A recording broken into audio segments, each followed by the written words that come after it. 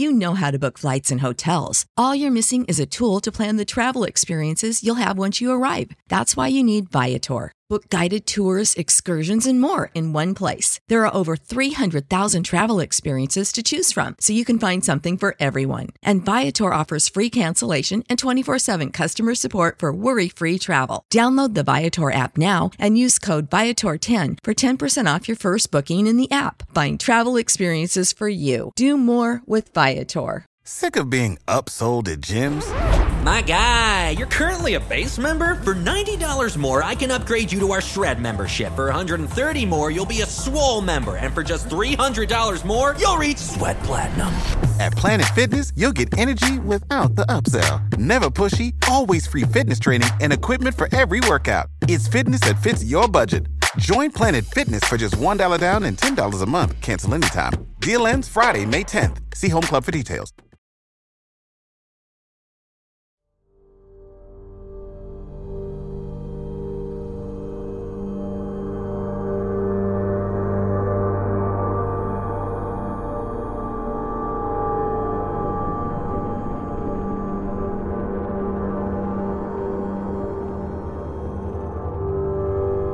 They claim that our eyes will just be created a slightly different from what they are. We talk, we see things are not normal.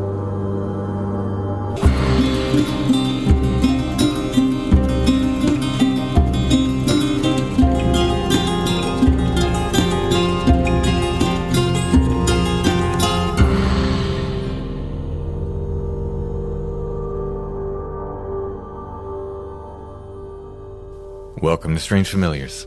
How are you this evening, Allison? I'm swell. You're swollen? No.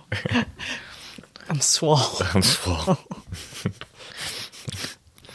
Lifting all those books around at Alpha-Twitch Day. There you go. There's a segue. That's a nice segue. I want to thank everybody who came out to Alpha-Twitch Day. And I want to apologize if I seem like not all the way there, because I'm so pulled from place to place on Alpha-Twitch Day, and it's very busy, and I'm meeting a ton of people, and I can't always make the connection between like online screen name or name I've seen online and real life person.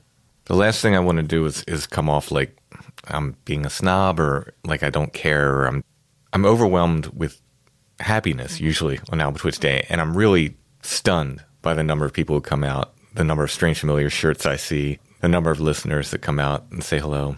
So I hope I don't appear to be ungrateful or rude or anything. It's just an amazing experience. At the same time, it's super busy. I'm signing books, I'm talking to people, I'm signing prints, I'm giving my talk, etc., etc. So it was a wonderful day. I want to thank everybody who came out.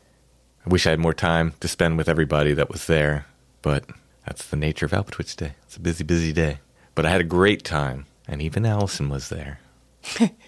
People got to see Allison. The Allison fan club had a heavy presence that day. That's what happens when you pay people. Checks are forthcoming. On tonight's show, I'm going to be talking with Ron. Ron is a member of the Blackfoot Confederacy, and he's going to share some Blackfoot folklore and spiritual beliefs, some things like creation tales, plus his own experiences. There's one he starts off with talking owls. I recorded 2 really long conversations with Ron. Enough for many. I think we're going to do a 2-part episode, and then we'll take a break, and then we'll have another couple episodes with Ron down the line. Really amazing stories. I think everybody's going to love them. Before we get into that, though, I want to thank our patrons. Thank you so much, patrons. Thank you for everything you do. Thank you for your help. Without you, we could not make Strange Familiars. If you like what we do, if you like the content we make, and you'd like to get more, you can become a patron at Patreon. It's patreon.com/strangefamiliars. There's different tiers of support there, and there's different billing options. You can do monthly billing. You can do yearly billing. Whatever tier you choose, whatever billing option you choose, you're helping us make Strange Familiars. And our patrons get 2 full extra episodes of Strange Familiars every month. Those are exclusive to our patrons. We've already done 1 for October.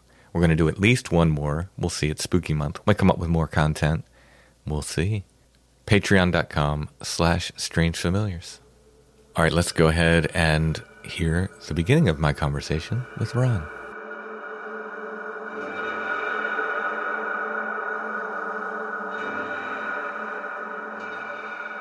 We're talking with Ron tonight. How you doing, Ron? I'm doing well, thanks. How are you? I'm doing pretty good. You emailed me and you had a few stories you wanted to share.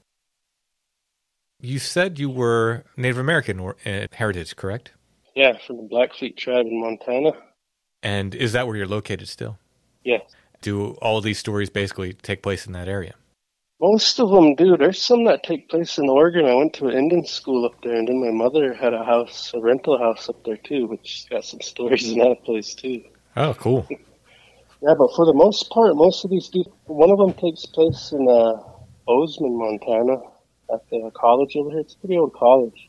Yeah, one of them takes place there. But for the most part, most of them are on the res. You know, coming from, obviously, from outside of your culture, was this, the paranormal, or what we call the other on the show, was this something that was kind of commonly talked about when you were growing up, or was it something that was avoided? No, we talked about it just like how anybody else talks about dogs. Oh, look at that dog's chasing that other. You know, it's just like that. It's no big deal. It's just how it is. You know, they warn you as a kid about a lot of things. You know, don't whistle at night is one of them. And that's got a lot of repercussions. I mean, geez, it's, you just don't do that where we're from. And so there's other little things, too, that you do that are basically common sense as a kid. Like, as an adult would say it's common sense, but a kid might not think so, so they're told anyways. Don't pick something up from the graveyard. Don't pick something up from here or there. Sorry, my dog Bullet here, somebody. So anyways, like that, and you don't hang your clothes out overnight on the clothes wire, You bring them in before the sun goes down. Interesting. Yeah, and if someone calls your name at night, you don't answer. Just keep going. If you're in some place really haunted, they tell you spit and say, don't follow me before you leave. That one's odd. So I think about that. So I've walked in a couple different worlds here now. The reservation world and all that entails. In the military and all that entails. I was in the Marines, the Army, and the National Guard as an infantryman. And then there's like the academia side and what you would call the normal life out here. So I don't know where I'm going with all this, but what I'm saying is a lot of the stuff that happens ain't just superstition. I look at it from the whole view, like spectrum, if you will, of what I've lived and what I've experienced, and that spitting thing. Has that got something to do? Okay, so the energy in you just spitting, it leaves a part of you right there.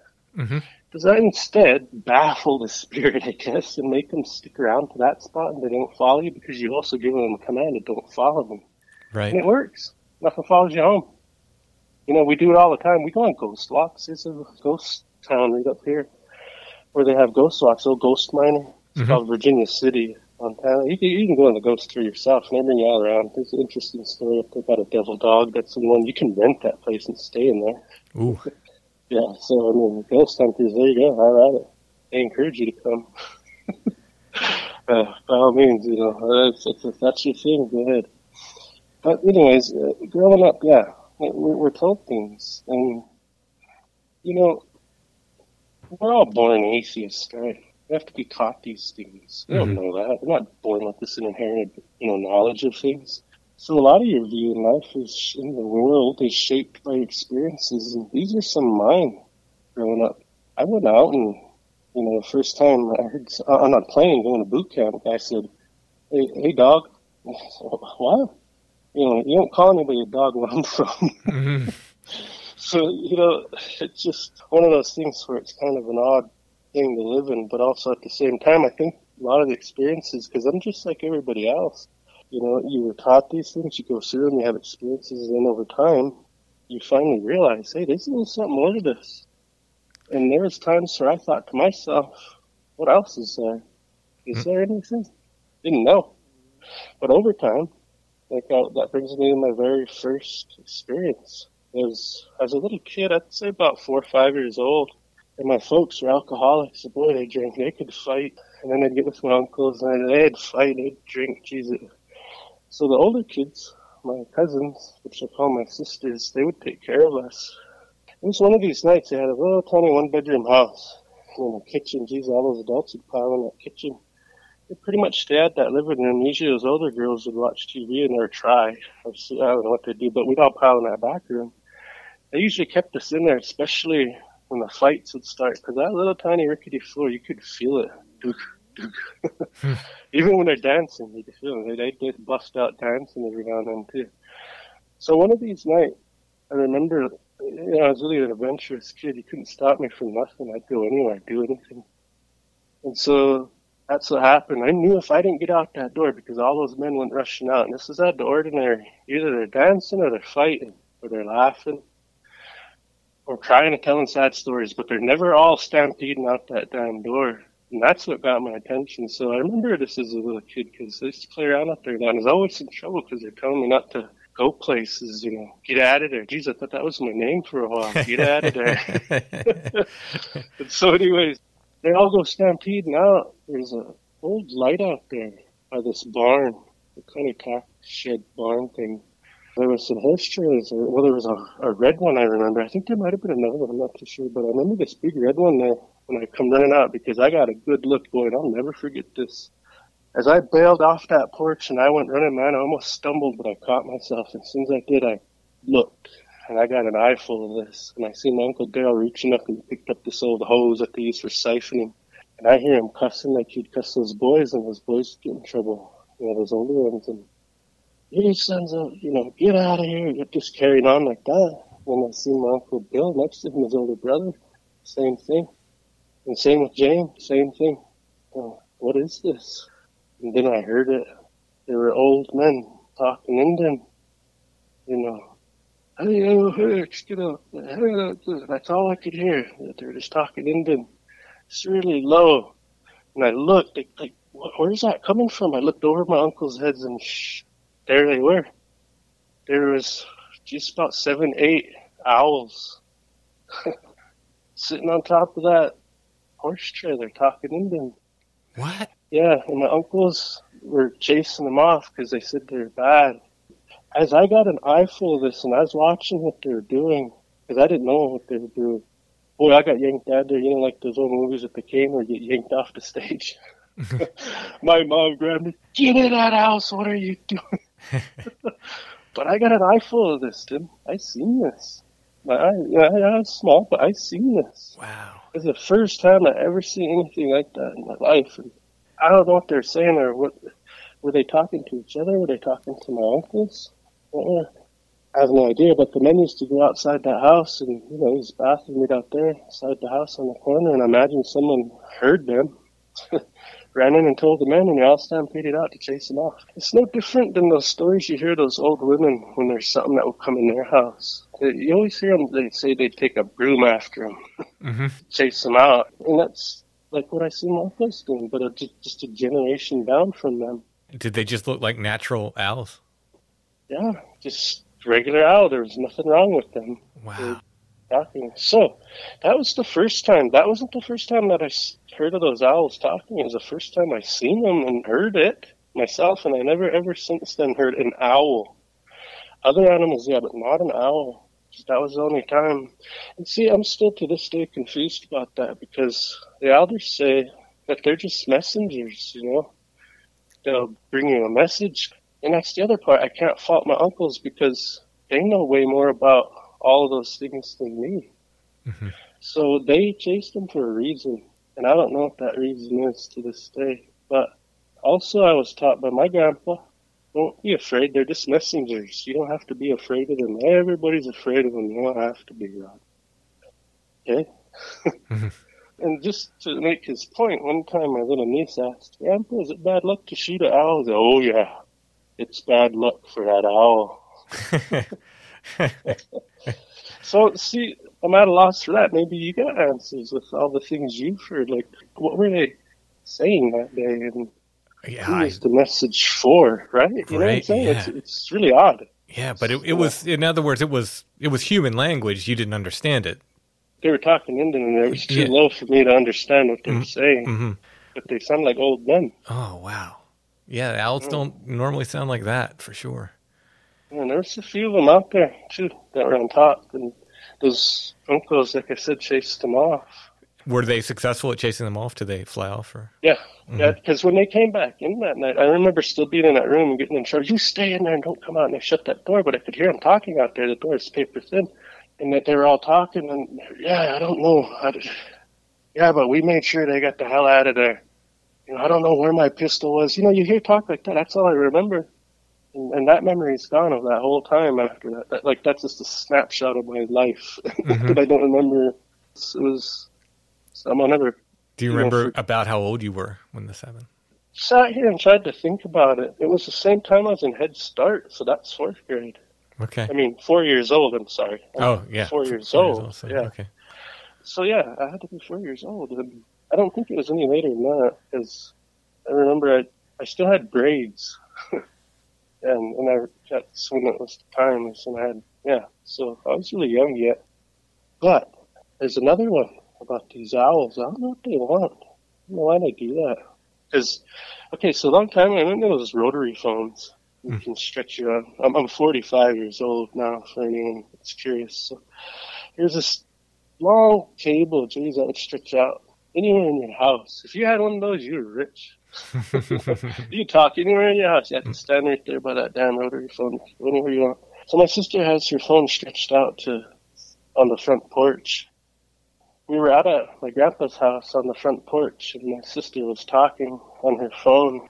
It was stretched out like that, and my dad had come out because he used to drink in town, but he'd come out to the country to sober up. And this is 15 miles out. We got a neighbor that you could see to the south of us. You can't see anybody to the north at the walkways. And so she's out here talking, and my dad's out there sobering up, sleeping. It's in the evening. Again, there's another outside light on this little hill right outside my grandpa's house, this little knoll. And my dad's sleeping right there, and she's out there. She's got a kitchen chair out on the front porch, and she's talking to her boyfriend. Well, I wasn't there that night, but they were telling everybody about it the next day. And she comes running in because I asked my dad, and this is his version. Dad, what happened? He said, well, I was laying there, and she come running in and jumped on me. He said, and it kind of hurt, and it scared me. He says, I didn't know what to do, and I just see my girl was scared, so I got up, and I went toward that door, and I didn't know what was going on. You know, I was ready to fight. I didn't know. I said, so I walked up that front door, and I looked, and there was nothing around. I said, so I looked right back at her, and I said, what is it, Jess? And he said, oh, he said, she couldn't even talk. So he was just pointing to that door. So he went out further, looked around on the sides of that, and, went back in. And finally she calmed down enough, and she said, Dad, I was sitting there talking, and one owl flew up on the other side of that handrail as we walk off the porch. That one flew up and it landed right there. And Dad had started talking Indian to me. I just ran in here and told you, I didn't know what else to do. It scared me. I just ran in here and jumped on you. Wow. Yeah, that's the other time. Now, we might ask ourselves, what are these? So I'll tell you, the elders will tell you they're spirits. They're not physical. It's really a touchy, weird area. Because a spirit can be physical. It can do physical things, right? Mm-hmm. Now, when they chased them away, I wasn't out there to see if they, on the other side of at my uncle's, if they had hit any of them with a rock or with that hose. I didn't get to see any of it. I suspect it's just under a feeling if they tried. Mm-hmm. It's just my suspicion, but yeah, they're spirits. I don't know what they want. I don't know why they do that. Because we even looked after that. Did anything happen to you, Jess, after that time? No. Nothing. No. Because we wonder, what's the message? What are you trying to say? Right. There are other messages to listen for that we've grown up, kind of paying attention to. And one of them is when all your dogs just start howling in a neighborhood. When they all do that, man, death is around. It's sad because it's true. It's really, I don't know how that works, why it works, but and dogs really howl when it's that time. Someone goes, makes a journey, me and my friend Mark, we always heard that growing up. And we were walking and went up to another one of my friend's house, and it was kind of cold. And it was calm, and I just remember all of those dogs just bark. Remember what they say? He said, yeah. What do you think about that? He says, I don't know. I don't even think about it. We were in middle school at the time. We finally get up to our friend's house, and he lets us in. We're all warm. visit, don't think much about it. I remember going to sleep on that couch or watching movies. I went to sleep, and it wasn't about 2, 3 in the morning. I don't know how, but somebody got word and they woke us up and told us all that one of my friends died, right before that. And so see things like that. Could it be a coincidence? Maybe. Because not every time that I could remember in my life I heard them all, go off like that something happened, but it is a thing, I think. It seems true, I don't know why, but it does. I mean, the thing about this old wisdom that's passed down and it becomes folklore, it becomes, whatever it is, so often there is at least, something true in it. Like, I think sometimes it gets exaggerated over time, and maybe less so when it's handed directly down, right? So you're getting it directly from your parents and your grandfather and so forth. So maybe less so them, and maybe more so in books it gets exaggerated and stuff. But there seems to be like some essential truth to it. I've just found over and over again that our ancestors just had ways of dealing with the stuff that they probably learned, from their ancestors. You know what I mean? It's just been passed down over time, and there's something to it. And I can't really explain why, but I think it's just that they've learned over, however many hundreds or thousands of years, and they're just passing down, hey, we know this, here you go. I've always thought the same thing. Like, they've had a technology. I call it a technology, spirituality, if you will. Sort of a technology. They had this way, like, if you can relate to people today and how people talk. Well, the elders had a technology of sorts that they used to do things and to make sense of the world, like for one, so I went to college and I'm learning things, right, in sciences and whatever, you're doing the core classes, you learn all that stuff. So one of the things I thought fascinating was one of our creation stories go like this, is I'll skip all of it and get to this one specific part. The creator's first wife, in this version of the story, she got corrupted by the snake. Long story short, the creator did away with that snake. She wanted to get revenge by killing his 7 sons, particularly the young one, his favorite. And that was to get back at her for creator killing her, what would you call him, Chippy? And so she chases him, and she goes up into the sky as he does all these things. Like, he gives one of the kids a bladder of water. He throws it and it makes an ocean. He gives another one a rock. He throws it, it makes a mountain range. Another one a twig, and it makes a big giant forest. Things like this, obstacles that get in their way. Finally, he gave her the equal amount of power as him, almost. But nothing in this whole creation is more powerful than the creator. So he was able to strip her, and how he did it was when they all went up, when there was nowhere left to go and it was just water.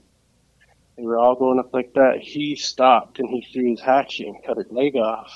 Well, when he threw that hatchet and it wounded her, he was able to start stripping her of all those powers that he gave her. And his punishment is, he said, your punishment is going to be to stay here and nothing is going to grow from you anymore, like it was when it was the earth.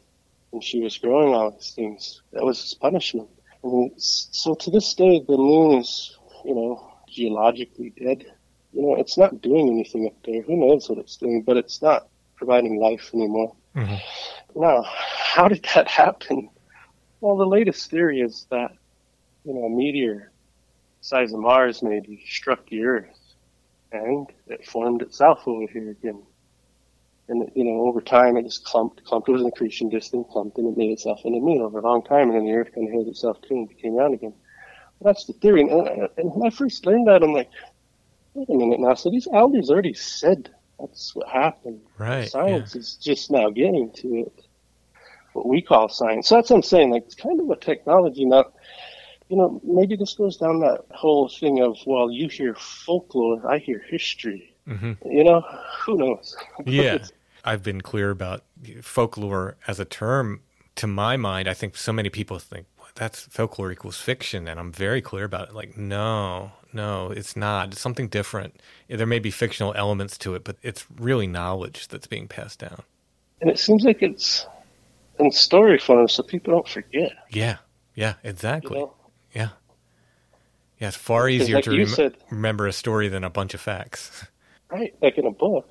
Like I hate to say it like this because we're always taught that, if you write it down, these historians, but that can be translated and the true one can lose its meaning just if you went to a different language alone.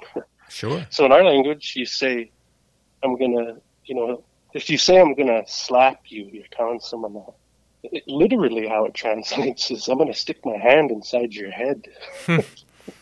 What did that mean? Right. Well, that meant, look, I'm going to give you a whack to where you're going to change your thinking and you're going to act straight. So how do you translate that to, like, you were trying to get that and you were trying to read it. Right. Trying to translate it. Yeah, well, like, you'll lose the meaning of it. Yeah, you need the cultural context. Yeah. Yeah. So anyways, like, I think a lot of these stories have a lot of truth to them. I mean, I'm talking like the creation stories, because there's a lot in there. But there's a lot in there. I mean, it's so much. We have stories of a giant serpent and a hero getting rid of them. We have stories of the great floods. We have stories of giant wolves. All these things. We have stories of them. And we have stories of when the wolf took pity on us and taught us a bunch of things, like how to hunt. There was more animals that did it at the same time. They were the first ones that gave us any gifts. And they say that those spirits, they were those animals, they said when they first looked at those people, they said, look, there was a lot of them in there that had never seen a human before. This first time that they'd seen. And I'll just go ahead and tell the story. So a big group of Blackfeet were there. Well, we say Blackfeet, just Indians, indigenous in general, just whoever those people were at the time. Because the story is so old. And as they were camped, they were still living off the buffalo and stuff like that. But the buffalo moved. All the game moved. There was no game anywhere. And at first, people thought, don't worry, we got enough stores. We can last. Well, winter approached quick, and they ran out. And they realized, well, we can't live like this. We got to go. So they left to go find the buffalo. One family stayed. White Eagle stayed. His family said, I'm going to wait for him. I'll wait here. His family stayed with him. Well, he said, I think they're going to come back. And they starved. They were so weak, they couldn't even climb out of their little beds they had, They couldn't even climb over to the fire or nothing. Just then, there was 3 wolves up there on top of that butte. There was a spotted wolf, black wolf, and big wolf. And those 3 seen what was that lodge and that fire in it that night. And so they got closer, and when they peeked in, and this guy's starving, and they ran back up to their dad's lodge. Spotted Wolf, he was the main chief at the time. I mean, of the predators, he is the main chief, I wouldn't say at the time. He still is. So, Spotted Wolf, they go and tell him he's chief of all predators that are up there camped. And he says, is that right? Well, here, take this meat down to him at once. You see, run it back down and give it to him. And so they ran back down to give it to him. And when they did, they had to make them, and Spotted Wolf told them to make yourself human. So, they won't be afraid of you when you're going. So they went, made themselves human, and they knocked on that door like that. Just kind of grab the teepee flap and ruffle it. That's a knock. And so they do that, and they're looking at it. They tell them to come in, but they're scared. They're weak. They're scared, but they take that food. And how they look when they turn human is you can still see a resemblance of a wolf in them, but they are human. And then you see their bonnet that they have on, or headdress, if you will, is just a wolf's head dried out, and they put that on like that. Then they wear a robe. Each one wears a robe. That robe is of the wolf that they are too. Like a spotted wolf robe, black wolf robe, then the big gray wolf robe, or timber wolf, whatever it is. And so that's how they looked to them. They were afraid, but they took that meaning, Slowly, they gained their trust because they kept trying to help them. And finally, Spotted Wolf told them, come on up, go down and bring him up, tell him to camp with us this winter. And so they did, and he come up, but they were scared. They just had to slowly get trust because those people knew they weren't real people, and they were scared of them. And so they finally all get up there like that, and there's a spot in the center of this big encampment. And all those animals, because there's many up there. There's also the mountain lion, the lynx, the badger, fox, coyote, kit fox. I mean, it's all of these skunk. They're all up there. And so they're all into people, the people form. And one by one, the Spotted Wolf comes out and tells White Eagle, he says, these are all of us, and we're going to take pity on you. One by one, we're going to invite you into our lodge. We're going to have you feast, but we'll call you. I'll be the first to call you to come in. And you come into my lodge, and we'll bestow these gifts upon you of what we have to offer. And so he goes back to his lodge, and he tells his wife, what's going on, his kids and everything, and what's going to happen. And so he hears the call. White Eagle, come feast. And he goes over to that first lodge. Spotted Wolf's telling him. He said, and this is some of the humor that the spirits have. He was telling him, no, we're all going to invite you or give you these gifts, but you're not to go into the badger or to the skunk. They stink. Don't go around them. He goes to each one of them. They all talk to him. They give him, what they do is they give him a lodge with paintings on it. And those are gifts too. Some of them can have medicine, the spiritual kind, that those gifts that you get from them, where you're just at that point like a piece, an extension of the Creator. Those powers don't come from you. They come from the Creator. It's concrete on that. It's not the person. And so anyways, they give it all these gifts. So he gives them a lodge, gives them a bundle, and gives them a pipe, medicine pipe. And each one of these does that. And finally he gets to those skunks, and his wives, they end up telling him, just go, hurry up. And so he goes, and they give him gifts too. And, they kind of have a little bit of a laugh at it, but they didn't want him to go into all those other ones. But Spotted Wolf tells him finally toward the end of that winter, okay, after everybody's taught him everything that he needs to know, he says, you're going to give all these lodges away that we just give you. You're going to give them to all your people, but you're going to keep one lodge. And so they left. All those animals, they left. They turned back to animals, and they all headed out their own direction from that butte. They're all heading out. Well, Spotted Wolf's son really liked White Eagle and started thinking of him as a father, because he would turn into people and live with them. And the people liked him. They all liked each other like that because they knew they're all good hearts. They all liked each other like that. So those other two that originally were with him when they first seen White Eagle, they were, come on, your dad wants you. I says, no, you tell him I'm going to stay. I think of him as a father like that. I must stay. Okay, so they all left. And that was that. And Spotted Wolf stayed with those people as a human. And he even had kids. You ever wonder about Dogman? I do.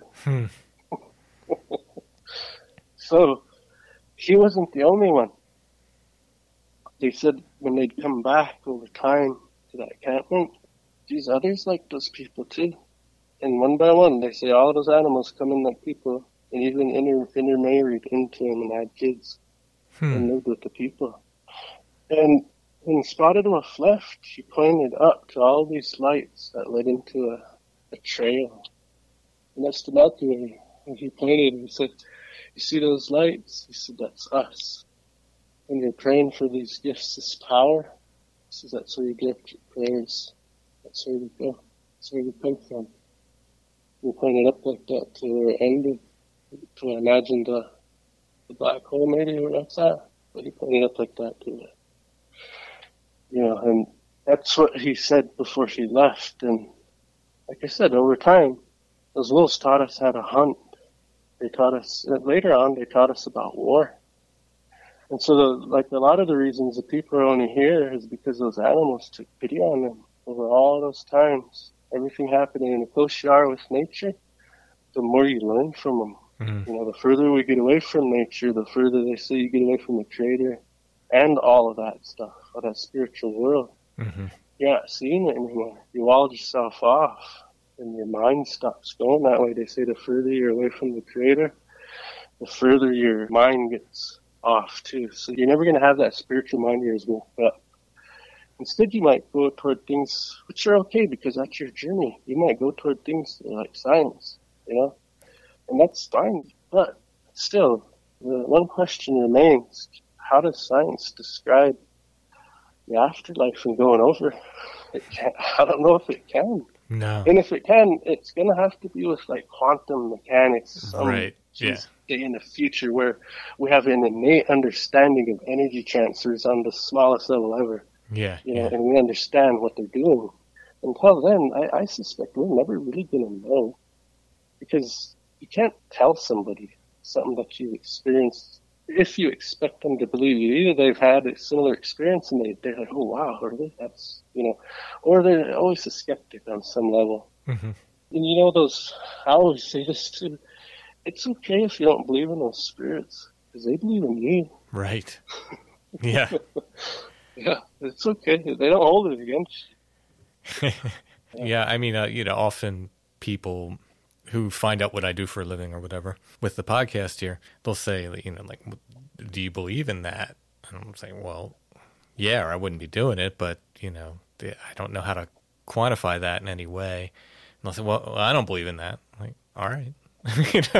You don't have to. Yeah. I'm not. Fine. Yeah, I'm not trying to convince you. It's just the reality of it is apparent to me. But if it's not to you, I can't convince anybody. A lot of it's fun to speculate on, though, like with the stories we've heard, and just like an analytical mind, if you will. And like, I've heard of people talk about the Bunny Man. I mean, is this its origin, really? With these Indians way back when, in a spiritual way, is this really what happened? I don't. It's fun. Yeah. It's fun to think about. Sure. It's yeah. really fun to think about. Yeah, I mean, so many of these, like, cryptids or these other weird things that people see are seem to be chimeras or whatever they would call them, like half human, half animal. So yeah, it does kind of speak to those old legends like that. Yeah. I mean, like, and even when you think of it, they say, like the sun and the earth is like our father and our mother, in the sense that, the earth makes everything, grows from it, and the sun provides all the energy and everything for all the plants, everything, the warmth, everything take place, the growth, seasons, whatever. They all work together. That's our mother and our father, right? Like, we're not saying, like, in the native way that, because I've heard us referred to as a sun culture, even. Mm-hmm. Well, it's not the sun that we're worshiping. Just like you ain't worshiping, like others ain't worshiping, say, a cross. Right. It's not that. It's just a symbol of, the Creator mm-hmm. that we like to look at. But within that mother and that father, well, within the mother, there are embryos of men, plants, all these things. We're all related in that we're born from the same mother. So in this way, we respect every living thing that's natural, be it a rock, be it, a cloud, if you will, mm-hmm. a storm system moving, and, we'll respect that because it's its own embodiment. It does exist. You're looking at it, and it's got energy of sorts, The spirit that, say, a blade of grass has, it might not be the spirit we have to where we're conscious and aware of ourselves, but it does have energy. It does have a spirit. Like, we believe there's a duality to everything. Duality in all of this. There's you, a physical you, then a spiritual you. Same with everything in the world. I'm not talking like a shoe has got a spirit or something like that. I'm talking like anything in nature mm-hmm. is how it is. So the whole universe, right? It's vast, and we're just tiny. One little spot, but remember, it's one little spot. These are related to everything else in that way that we're all energy, right? And so that's how we believe is that. And if we thought more like that as a people, as a society, say we sat there and we really thought, geez, should we knock these sets of trees down? Should we really do this? If they thought about it in that way of, well, you got to respect it as a, because it's holy. We're all created like the same kind of way, if you want to think of it like that. Well, I don't say holy, I say like sacred, because we're all His creation, all of this. Mm-hmm. And if we were just to respect it in that way, it would be a lot better for everybody else, and not just the animals, but all of our generations, 7 generations down, if we were to think that far down, with these respect for the world and for nature, and in that spiritual way, I think things would be better for that 7th generation. Oh, I absolutely agree.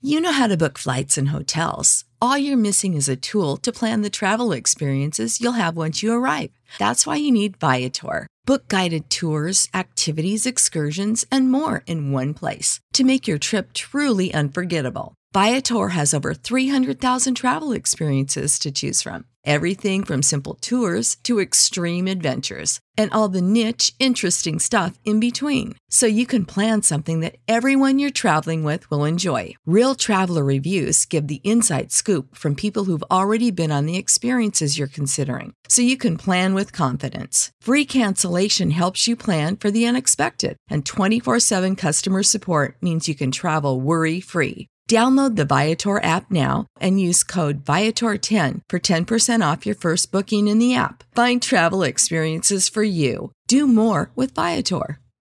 Prescription products require completion of an online medication consultation with an independent healthcare provider through the LifeMD platform and are only available if prescribed. Subscription required. Individual results may vary. Additional restrictions apply at lifemd.com. Read all warnings before using GLP-1s. Side effects may include a risk of thyroid C-cell tumors. Do not use GLP-1s if you or your family have a history of thyroid cancer.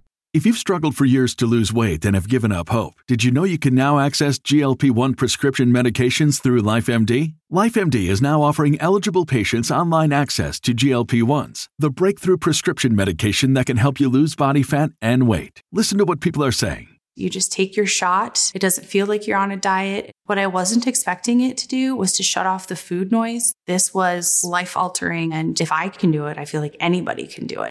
And here's the best part. Your insurance may cover 100% of the cost of your medication. So go to TryLifeMD.com to have your eligibility checked right now. Get started today at TryLifeMD.com. That's TryLifeMD.com.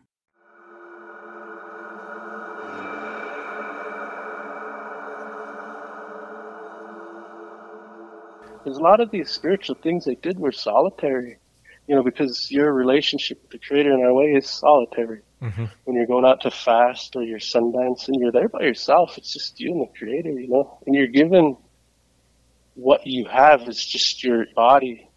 That's it. That's all we have.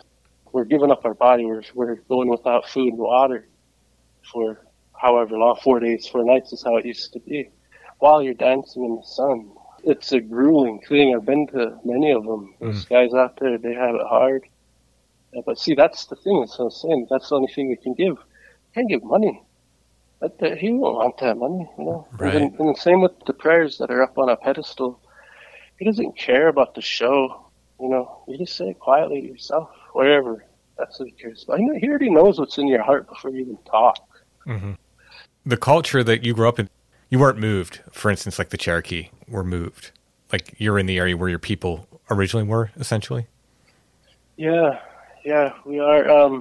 The traditional area, hunting territory, before everything got shoved onto the res, was the Yellowstone down south. And then if you followed the Rocky Mountains all the way up into Canada, then you had the North Saskatchewan River up there was the northern border. And then to the east, it went the Yellowstone River was the border on the east side. And so when it got pushed up, now we're up near Glacier National Park in this little area there. But yeah, it did shrink, but we are still in the same area. So yeah, to answer your question, yes, we're still there. Yeah, I wonder if that helps preserve, the culture and the stories and stuff a little bit more. It does. There's so many things around there. Like Cutbank Canyon, I heard a story from this old man once, and he said, Rod, do you remember the story of Lappy and the buffalo? I said, yeah. And he says, I know where that cave's at. I said, what? He said, yeah, I know where that cave's at. He said, my grandpa showed me. He says, but where it's at right now, he says, the portal to it's caved in. So I don't know what happened, but the whole part's caved in. And so I've always wanted to go and find this place. Maybe dig out that portal. Who knows what's in there? But so as the story goes, he hid all the buffalo from the Blackfeet in there. And that cave is apparently still there. It's just caved in. But I'm curious, what if we did go in there and we really did find those big old buffalo that they used to hunt in there? The big bones. Huge bones. It would be kind of interesting. Yeah. Let me just move on here. So, the kind of second thing I wanted to experience I had, I guess, chronologically after the owls, after that took place, I was in 4th grade. that's where that Freudian slip came from earlier. I was in the 4th grade, and I had my appendix get infected on me, right? And it burst. And I didn't know. Like I said, I was this crazy little kid. I always saw it, and I didn't want to miss the fair. So I toughened it out through the fair, and geez, it broke. I rode rides. I didn't care. But anyways, I felt it when I got back. It was really bad. They didn't know. You know, I had like draining tubes coming out of me. I was poisoned and whatever. And yeah, it was pretty rough. But I remember they did surgery and everything. Must have got it all cleaned out. But I'm laying in there. I know my mom and them come in and finally seen me. But my dad said, Rod, he said, we went to those holy men. He said, they helped you. He says, they sent help for you down. So don't worry about nothing. Because I knew what he was talking about. You know, we're always talking about there's holy doings that go on. You know, you hear about them. And so I knew what he was saying. And okay, and it kind of gave me some comfort. I said, yeah, all right. Then, yeah, I was in a lot of pain.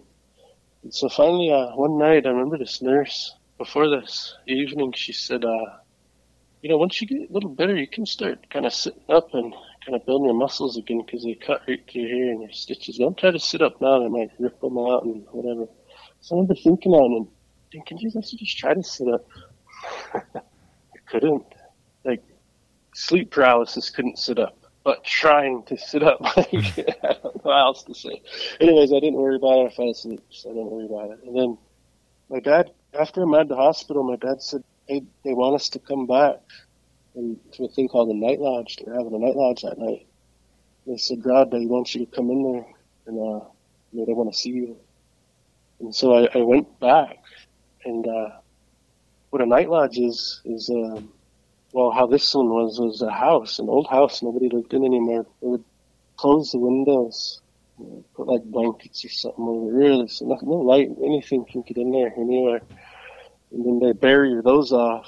You know, there's ways to bury them so nothing bad gets in there, smudge clean out. The whole place is cleaned out so nothing bad can get in there, no bad spirits or anything.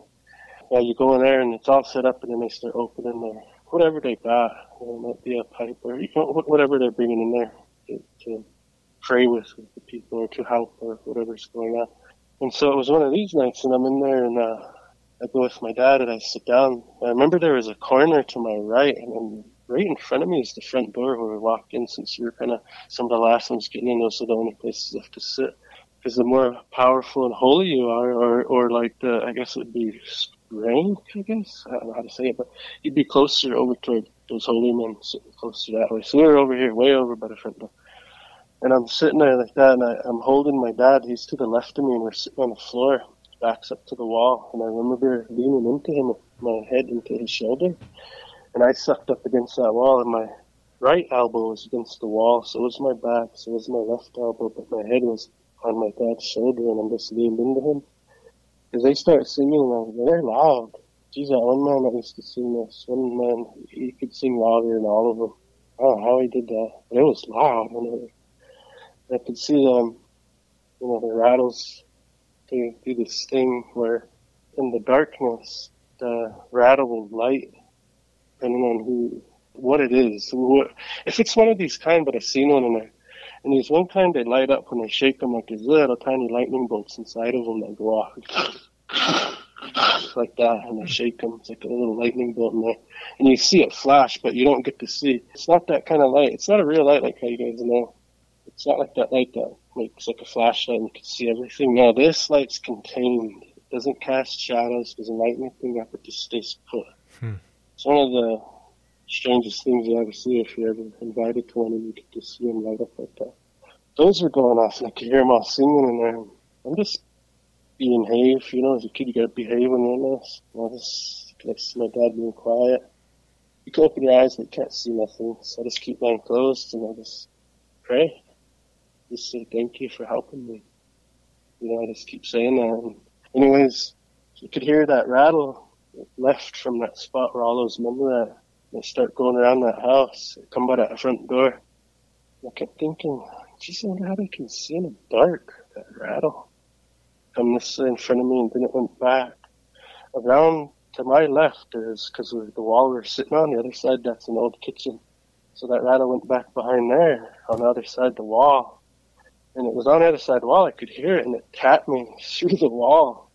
It tapped me twice.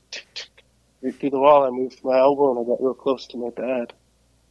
I said, because he could hear me, and I said, Dad, that rattle touched me. He said, oh, it's okay. So that was the second kind of thing that ever happened to me in my life, was when I was giving thanks for that. And when it was done and that they start talking again, and the spirits left, they start talking again. First thing he said was, Jimmy, he said, the spirits are really glad to see your boy here. You know, they're happy to see him doing good. Thank you. That's all he said. He went on to talking about all his other stuff to other people. So, yeah, that was the second time that I kind of had that, you know, anything paranormal like that go on. So these experiences shape me. So, see, look, this is why it's nothing to us. Oh, yeah, that dog ran over there. Oh, that spirit was knocking all night. Same thing. So if we go on a little further, boarding school, that Blackfeet boarding school in Browning, that place it's pretty creepy, but honestly, I didn't really get spooked too much down there. But my cousin Gary, that's what I was saying, this is the next thing that happened, is I was walking down by the bathroom one night. I seen Gary sitting there looking all funny. I didn't pay no mind. Well, it struck me as odd, but I just used to that thing and going back through him. What's wrong, Gary? He's older than me. No. He said, you know, I had my bedroom here last night when I went to sleep, because I put it in this corner because I like to sleep in that light that comes from that bathroom. I get scared in here. I said, yeah. He said, but look, this is where it's at when I wake up. And it's on the other side of the room, like the opposite corner, in the closet. That's where he wakes up. It's like shoved in the closet, right? Like, the closets are big and wide, so the bed's just like shoved in there. And that's, help me move this, sir. I'm like, all right. I was kind of scared to go in there, but I helped him. I moved it back over there. And as I helped him, I sat down by him because he looked scared. And I said, well, should I stay in here with you tonight? He said, no. Well, he says, but this is the second time it's happened. I said, you didn't tell anybody? No. Well, what'd you do? He said, I just moved my bed back. But yeah, that was another odd time. And that's at the same time, Fred, this guy would sleepwalk constantly. He used to freak us out. Like, he'd come out of that back room and just walk down that thing like, where in the hell? We would not follow him. They told us, I don't know who brought it up. Somebody did. They said, hey, don't wake those kind of people up, man. Just stay away from them. And that's what we did. But he would walk and it would scare us. Like, one time I remember, just to try it, I hid really low. And I put up a little booby trap in case he tried to rush me. But as I call him his name, hey, you know, I'd say his name and nothing. His eyes were just straight, walking toward that back door. Yeah, so anyway, that was kind of odd about that place. Yeah, my brother used to sleepwalk. It was a freaky thing. So what Bucket Woman was, okay, so there's this house in Oregon, Salem, Oregon. My mom had rented this house, and I was going to school in Chemawa, which is just in the same city of Salem. But I had 2 or 3 other aunts that lived in Salem too. Some of my aunts went off to res and moved off, and this was one of the cities, just happened to be the same city that Chemawa was, and kind of lucked out on that. But my mom moved off to res and was renting this one house. It looked pretty cool. I think this older white house, and it was just nice, and it could fit us all. Well, she said when she first walked in there, she seen a nun at the top of those stairs, and she said, yeah. Just took it as a good omen, didn't really think nothing of it, and walked out, you know, because we're natives, right? We see things like that, you know. It's not the end of the world to us. I don't know what that was. Well, anyways, that's what she sees, and then over time, my niece, my sister, my brother, and her 2 kids were staying there with my mom and I. And one night, my niece got in trouble, and she got sent upstairs, and when she went upstairs, she's sitting on this chair looking out the window toward this big tree and talking to somebody. Me and my brother could hear her talking. And what we made out was, yeah, my mom's just mean. She's just mean. I just want you to take me away from here. Like, what? Who is she? That's all we heard. And we get up to the top and we look. As soon as we look, she turns her head so slow toward us. It was like something out of the horror flicks, really slow, and looks at us. As she's turning and looking, she doesn't flinch at all, but that window slams down so hard and so violent that it made me and my brother jump, but not her. She just sat there like nothing. Oh, wow. When that happened, my sister was coming up the stairs and she was holding the baby, and I run down to grab him just to get him out of there. And my brother ran too, and because I knew my sister was coming up to get, my niece. So I just ran down to the bottom of the stairs and let her go up to go get Bobby. But she went in and got her and everything, and back up a little more. Earlier that day, my brother and I, we were trying to open that window, that same window, and there's like old paint, and it's kind of old, To get it up, you really got to fight to unlatch it, and then you push it. It took me and my brother putting our shoulders under it, then standing up just to wedge it up. But it was so hot up there that we didn't care if it was open all night. We really did. It was so hot in there. And so we pushed it up with our shoulders, and I'm thinking, man, I don't know if we're getting this down. We might break the window, like trying to close this because of how hard because we were trying to open up as far as we could, and it was wedged shut. So that was another reason we were so scared when we ran back down. And, it just freaked us out because it was like gunshot going off. Loud, and she didn't even flinch. She was only 3. And so later on, she told me a story. She said, Uncle, this woman comes and visits me at night. I said, yeah? Well, who is she? She's Bucket Woman. I said, okay. So how does Bucket Woman look? I said, well, she's got this bucket on her head and she's magic. I said, yeah. How is that? She can make these little balls of light float around in the air. I said, really? I said, well, what else does she do with them? Like, she can make them colors too, different colors if she wants. I said, yeah. Well, what else? I said, well, Daniel's scared of them though. Why? Like, scared of her? Yeah. But why is that? And well, when she comes, I always give her a hug. And when she came, she was talking last night, I'm going to say. When she came last night, I told Daniel, look, it's her. She said, it's okay, give her a hug. She's got magic. And Daniel scared her, and I said, it's okay, just go ahead. And when he hugged her, he had blood on his hands. And so I had to bring him down to that bathroom down there and wash his hands off, and he's scared of her. Daniel, he's like barely walking. He's like 1 year old.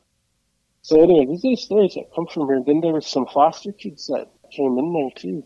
And my mom could hear them upstairs, like talking to someone. And then she said it sounded like they were being flopped around on the bed. I don't know. That's all she said. And she said she'd check on them to make sure they're okay. And they'd be awake, but they wouldn't want to say anything to her about anything. So that place was odd. And in that same room where those kids were at, it's upstairs. There's this compass on the floor, painted on the floor. It looked like a compass. I could see what it's supposed to be, but what it looked like was a pentagram. I don't know. That's what it looked like to me. And my mom tried to paint over it. It was a black floor, but the pentagram was like this, I don't know, like a red, orange-ish. And she'd paint over it, and it wouldn't even be long, man. And then that thing would come right back. Maybe it's the paint she was using was really cheap, and it was really good paint that was already down. I have no idea, but she painted over it 3 times, and it would just fade back in. But just left it alone, threw a rug over it. But there's a closet up there that my uncle would not go in anymore. He used to store things in there, but he would not go in there. He crawled out there one time, like with the fear of God in his, soul, and he just crawled out. I wasn't there, I was at school, but my mom told me, he's like, yeah, and he was kind of disturbed by it, kind of got quiet for a while. But to this day, I never knew it. He wouldn't talk about it. He passed away already, but he never did tell me what he's seen in there. I asked him too. He just shake his head. Did the Bucket Woman thing ever resolve? No, we moved out of that place. I don't know what happened to her. So it didn't follow or anything once you moved? No, like nothing happened after that. It never followed us. It was, I think, bound to that house. Yeah, tied to the house, yeah. Huh. Because, we believe, like, when you pass, like, there's a few things that can go wrong, I guess. One of them is being stuck here, right? I think that might have been what happened to her. And it's not like there's no hope for them, It'll just take them time to get over if that's what they're supposed to do. Some of those really bad ones. So like a lot of times, like you're getting spooked. You should just pray for them too, When you're praying for yourself and for protection and everything, but ask for those bad, just tell the Creator, take pity on it. Take it to the light. Take it home with you. It's suffering over. Look what it's doing. It's no big here. Take it back. Something like that. I've actually done that once when I was being constantly bothered at this warehouse I used to work at. Constantly. It was to the point where I was getting frustrated, like getting annoyed, with the thing that kept bothering me in there. But I did that eventually. It came to a head and I finally just got rid of it. But it's a whole long story too. Should we go into that one? Yeah. This thing, I know its name, but I won't say it no more. Because when I did it would show up. That's kind of partly how I knew it needed help. Because it was stuck there. How did you learn its name? Well, there's an old guy that works at the other side of the warehouse. There's two warehouses joined. One's a flooring, one's a furniture warehouse. I ran the flooring side, the other guy ran the furniture side. And he talked about a guy that committed suicide there that used to work there. He didn't commit suicide on the place, but he used to work there. And he told me his name. And after I'd say that name, then act up. Every time, start acting up. Okay. And it was just to the point where, okay, it pushed me. That's what I'm saying. It pushed me, so that's what I guess I took action. I got tired of it. Okay, so how it starts is kind of like just odd things. I would sit in the entrance going to the furniture side. There's this little outlet there, so I'd get close to that. I'd have to be putting edging on rugs. Like people would order some rugs, I'd put the edging on them. And I was making a set of rugs one night for an order, and I kept seeing him peek around that corner. And how he'd make himself look was like a black thing, like a shadow. That's how he'd look. But I could see his head on the corner of my eye. I just stopped. Come on, man. But the first time it happened, I didn't know. I sat there and I waited. Okay. I seen it go back. I didn't look directly. I just still stopped to where I was looking and just kept using my peripheral. Okay, I did see that.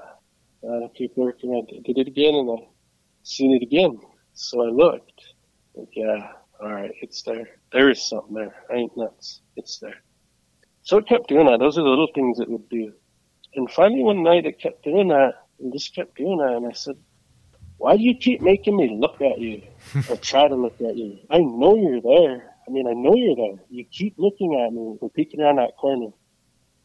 Are you trying to be creepy? I don't know what you're trying to do, but I got a lot of work here to do. If you want, you can join me and help me get some of this done so I can get home. I know you're there. That's how I got with it. I was getting annoyed. And so it stopped. Quit bothering me that night. And then another day I'm there and I'm walking and I can't remember what I'm doing, but I'm looking for something. I'm walking down this aisle and I got a bunch of carpet on the right side of me. And I keep hearing this sound. I'm like, what is that sound? Like, God, I hope another gopher didn't get in here and is chewing on plastic or something, Because I heard plastic ruffling. So it sounded like to me. When I'd look for it, it would disappear. Like, what the? It kept happening like 3-4 times. And finally, the last time I was across the warehouse, looking across up at this big rack, and about a 300-pound roll of carpet with about 300 pounds of stuff on top. It's like two small rolls with like 3 little ones on top of that because I had to just cram it in there. And I had this big one on bottom, but that big one on bottom was twisting all by itself, man. Hey, at the bottom of that rack with all that weight on it, just twisting. I watched it, and as soon as I looked at it, it twisted for a little bit longer, and stopped. Like, how is that even possible? I was looking at it, like, how did that happen? Like, because if it rolled, everything else would have rolled with it. No, it just made the one thing roll. I don't know how it did that. But anyways, so as I'm sitting there one day, I just unloaded all of this wood that came in, took the forklift, and I was crammed for space, so I stacked it 1 pallet higher than I usually do. And I make sure it's all safe. I get out and pushing it. I still have the forks in case it does fall, it won't tip. And, I'm doing all these precautions. And so I set it there and I walk off, park the forks, and I'm starting to check it all in, put it into the system. And my God, that whole pallet just fell and busted everywhere. The whole thing just exploded. I put my head down. I thought, oh my God, what did I do? Did I how did I stack that wrong? I tested it. I pushed on it. What did I do? I mean, it was so bad that I heard those boards skid all the way across that warehouse and hit over by this other bay door on the whole opposite end. It was that much force. So I get up to go look and think, oh man, I'm just going to start slow and pick it up, I guess. I walk around that corner and that damn pallet's still standing there tall. There's no board spilt everywhere. I just heard nowhere. The whole floor's clean. It's all clean. Nothing happened. So that shook me up. That actually made me smudge when that happened. That was kind of creepy. I was thinking, oh, it's obvious. It needs something. I'm thinking, I know what's up. I know what it needs. And so, yeah, I would say that after I'd say a name, I'd hear the roll turn. Say the name, I'd hear the big pallet fall over. You know, so it just kept on. And then finally, it was storming out. I don't know why a lot of spooks and spirits can move freely. I don't know how it works, but around storms, you'll notice more of this stuff happens. Mm-hmm. And it was one of these nights, and same thing, they come in late, and I'm late getting out there, and they pick me up, and, hey, our daughter needs to use the bathroom. Where's the bathroom? Right here. Just run in there real quick, okay? And so they go in, and something's jiggling at the door. It's not me. I'm helping the last customer just load out a few things while they run back to the bathroom. And it's not me jiggling on that door. Finally, she sees fingers reach under the door, and like it's trying to pull it. That stops. Like, what the hell? She said that's when she got scared, and she just quit using the bathroom, got my daughter ready, and they start coming out. And I said, wait, her daughter's pants ain't even up all the way, so she's trying to fix her pants. And that's when my daughter looks behind her down that one dark aisle. And she said, Mommy, there's that Nani. That's what she used to call us. Nani. Yeah. So anyways, that right there, when it was messing with my wife and I'm scaring him in that bathroom, that's when I had it. So the very next day, I took my cedar and I took my sweetgrass. I waited. At the end of the day, I called up to that office and I told them, look, man, if the smoke alarm goes off, don't worry about it. It's nothing, okay? I just told him, and I said, what do you mean? Just don't worry about it. If it goes off, don't worry about it. And so I waited for everybody to leave, and I stayed there by myself. And it was dark outside, and I turned off every light in that whole place, man. Every light. And I looked at Smudge just where I was taught, and turned out all lights. And I just start praying. And I just start walking through that whole place. Every nook and cranny I could get that Smudge waved into. Praying the whole time, asking Natusi to take that spirit home and to clean this area and take pity on us down there. I just kept going through that whole place doing that. And when I got to that other side over there, and I walked down that one aisle, whatever it was there. I don't think I know what it was, but he was there. And I don't know why he was doing it, but he was trying to make me scared. Because I could feel it. It was a hit. I was being hit with that fear. When they do that to you, that's that thing that makes people just run. Mm-hmm. They get so scared they just run when they do that. But it was hitting me and I could feel it. Wave after wave. And I just stood there. I stopped right there. And I just prayed as hard as I could right then and there. And I asked from the bottom of my heart just to take it.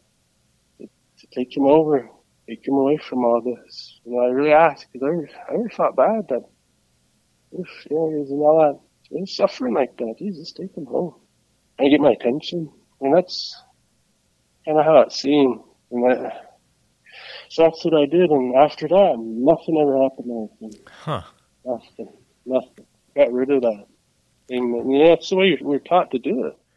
You said something in there that caught my attention. You said he chose to appear as this black shadow or whatever.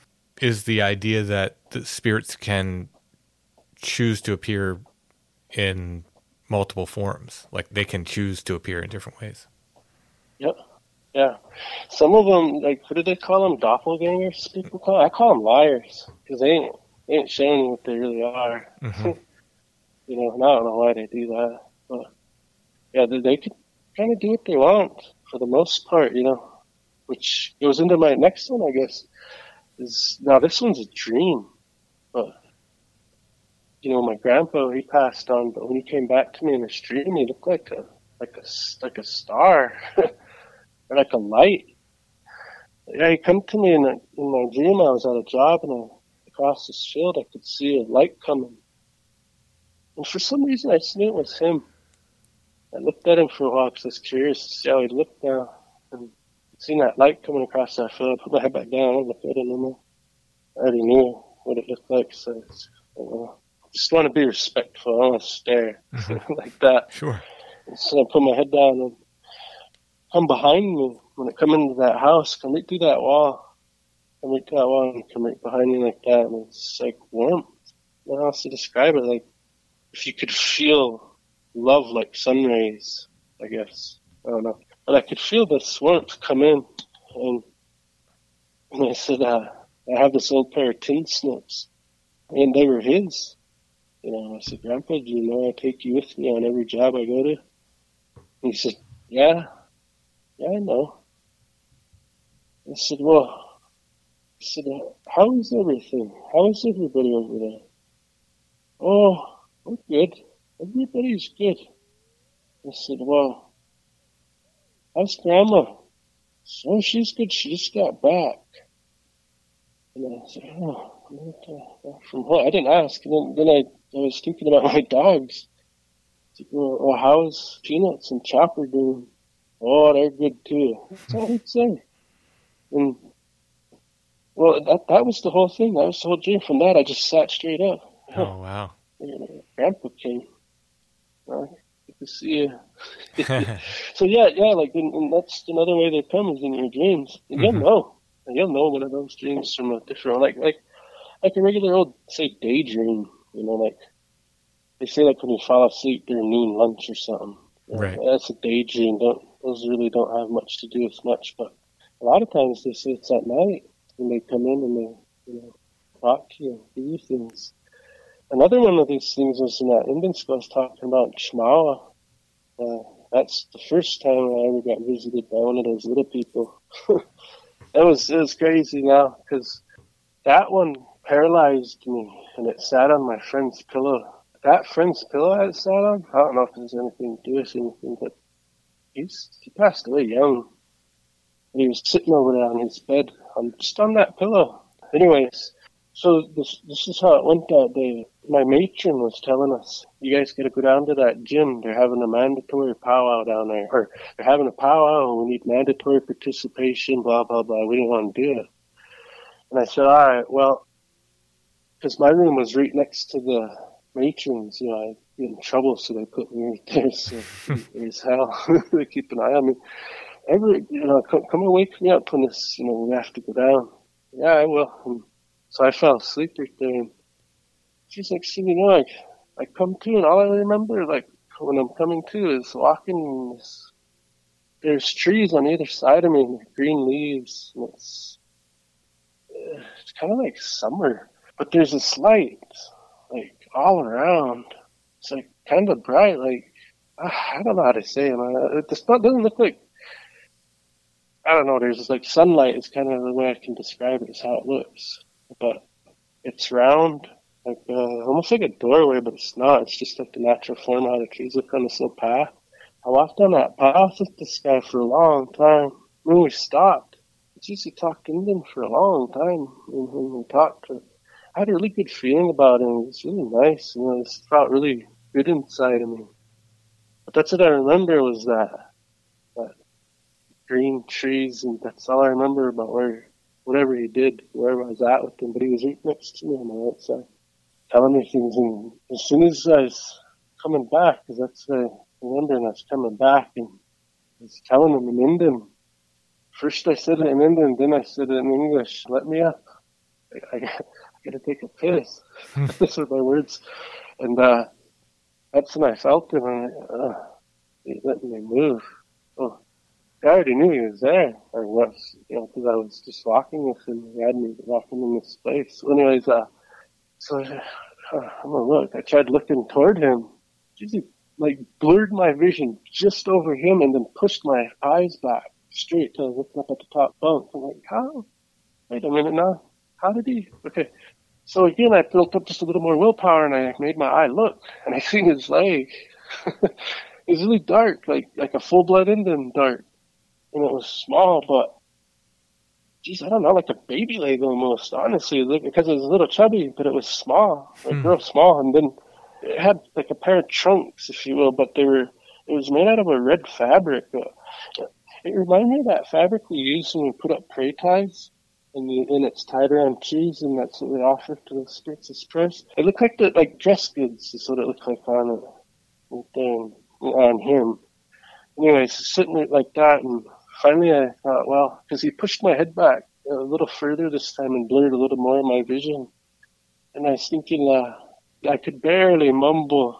I was trying to say, just let me up. I just could use the bathroom was all. And I was trying to get that to him, but he wouldn't. And finally I was just getting ready to move that third time. Just, all right, I'm going to make myself get up then. I didn't know how, but I was going to try again. So then I just sat right up. What the hell? I was looking all over for him. And I looked at that window was open right there.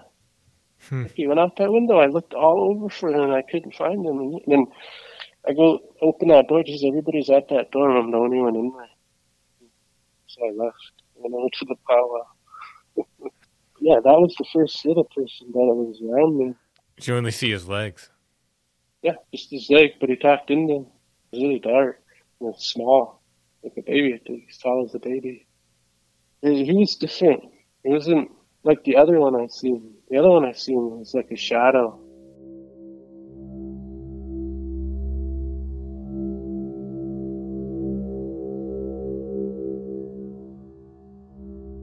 Are you fascinated by UFOs, the occult, strange history, and more? On October 14th through the 16th at SIR Nashville, the Strange Realities Conference 2022 will take place. 3 days of exploring the mysteries of the supernatural, history, UFOs, the occult, and much, much more. Featuring presentations by Steve Berg, Micah Hanks, John Tinney, Adam Gorightly, Tim Banal, Christopher Ernst, Samantha Engel, Recluse, Nathan Isaac, Melody Blackthorn, Dr. Future, Soraya Askath, Timothy Renner, Aaron Goulias, Delaney Bowers, Olaf Phillips, and David Metcalf. With workshops by Kiki Dombrowski, Ren Collier, and Michael Hughes. Come join us in Nashville or online. Tickets are available at strangerealitiesconference.com. Find out what everyone is talking about.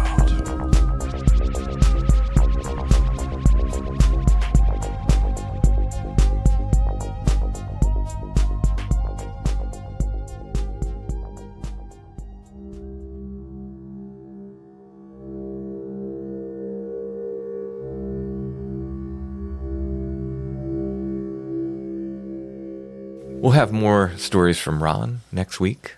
Stop back for that. I want to thank Ron for sharing his stories with us.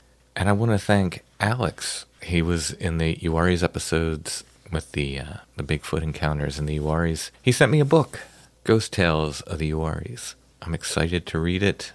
I'm all about the folklore from all over the country. I love folklore books. So thanks so much, Alex. And behind the scenes, there was some difficulty with pulling this Halloween curiosity out of nowhere. There was no difficulty. Allison had guaranteed that she could come up with Halloween curiosities for all of October. And I said, I only have the few. And she said, I got it. We have a ton of Halloween stuff. And I asked her before we started, what are you doing for the curiosity? You promised a month full of Halloween stuff. She immediately started backpedaling. Can it be Halloween-like? Can it be Halloween-ish? Like, I don't, it can be whatever. I'm just saying, you promised a month full of Halloween curiosities. And here we are. You delivered. I delivered. You did deliver. You can't get much more Halloween-y than a Halloween postcard with black cats. 2 black cats. Merry Halloween, it says. This is a postcard from, I was hoping there'd be a copyright on it. It's divided back, Allison. On the front, that says the artwork has a copyright date of 1908. On the front, the artwork has a copyright date of 1908. It is not in pristine condition. It is not. Nor am I. But it is pretty cool because it has this little cutout area. The jack-o'-lantern actually has, it's like embossed, and you can actually kind of feel like a little cutout area, as if you could run your fingers over the jack-o'-lanterns. Oh, yeah. Spaces. Interesting. Oh, yeah. Has a hurt edge and kind of a bent middle. But still a Halloween postcard, which are sought after by collectors.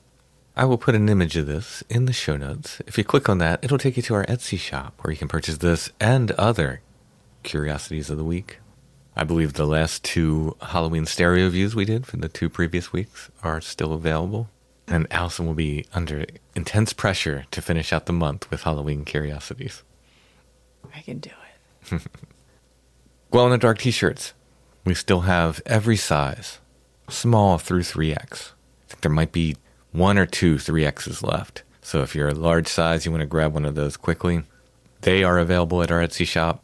We have the classic blue Strange Familiars Awoken Tree t-shirts as well. I think we have all sizes, small through 3X, and that right now as well. So you can get those at our Etsy shop, as well as my books, artwork, prints and originals, Strange Familiar stickers and patches. Some of my music is there. Allison has a lot of old photos up there and more. Check it out. Again, our shop name is Lost Grave.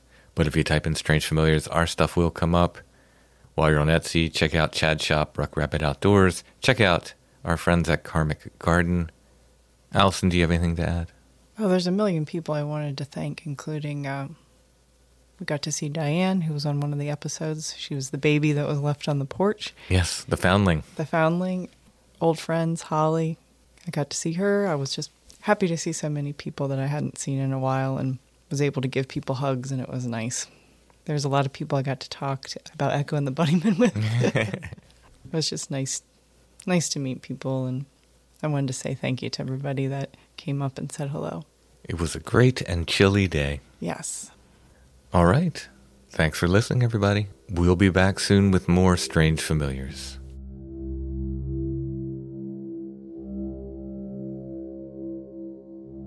Strange Familiars is a production of Dark Holler Arts, music, books, art, podcasts, and more. Intro and background music is by Stone Breath. If you want to hear more or purchase music by Stone Breath, you can go to stonebreath.bandcamp.com. Strange Familiars is on Facebook, facebook.com/Strange Familiars, where you can join the Strange Familiars Gathering group. We're on Instagram, @Strange Familiars, one word. Give us a follow, and you can find us on the web at strangefamiliars.com.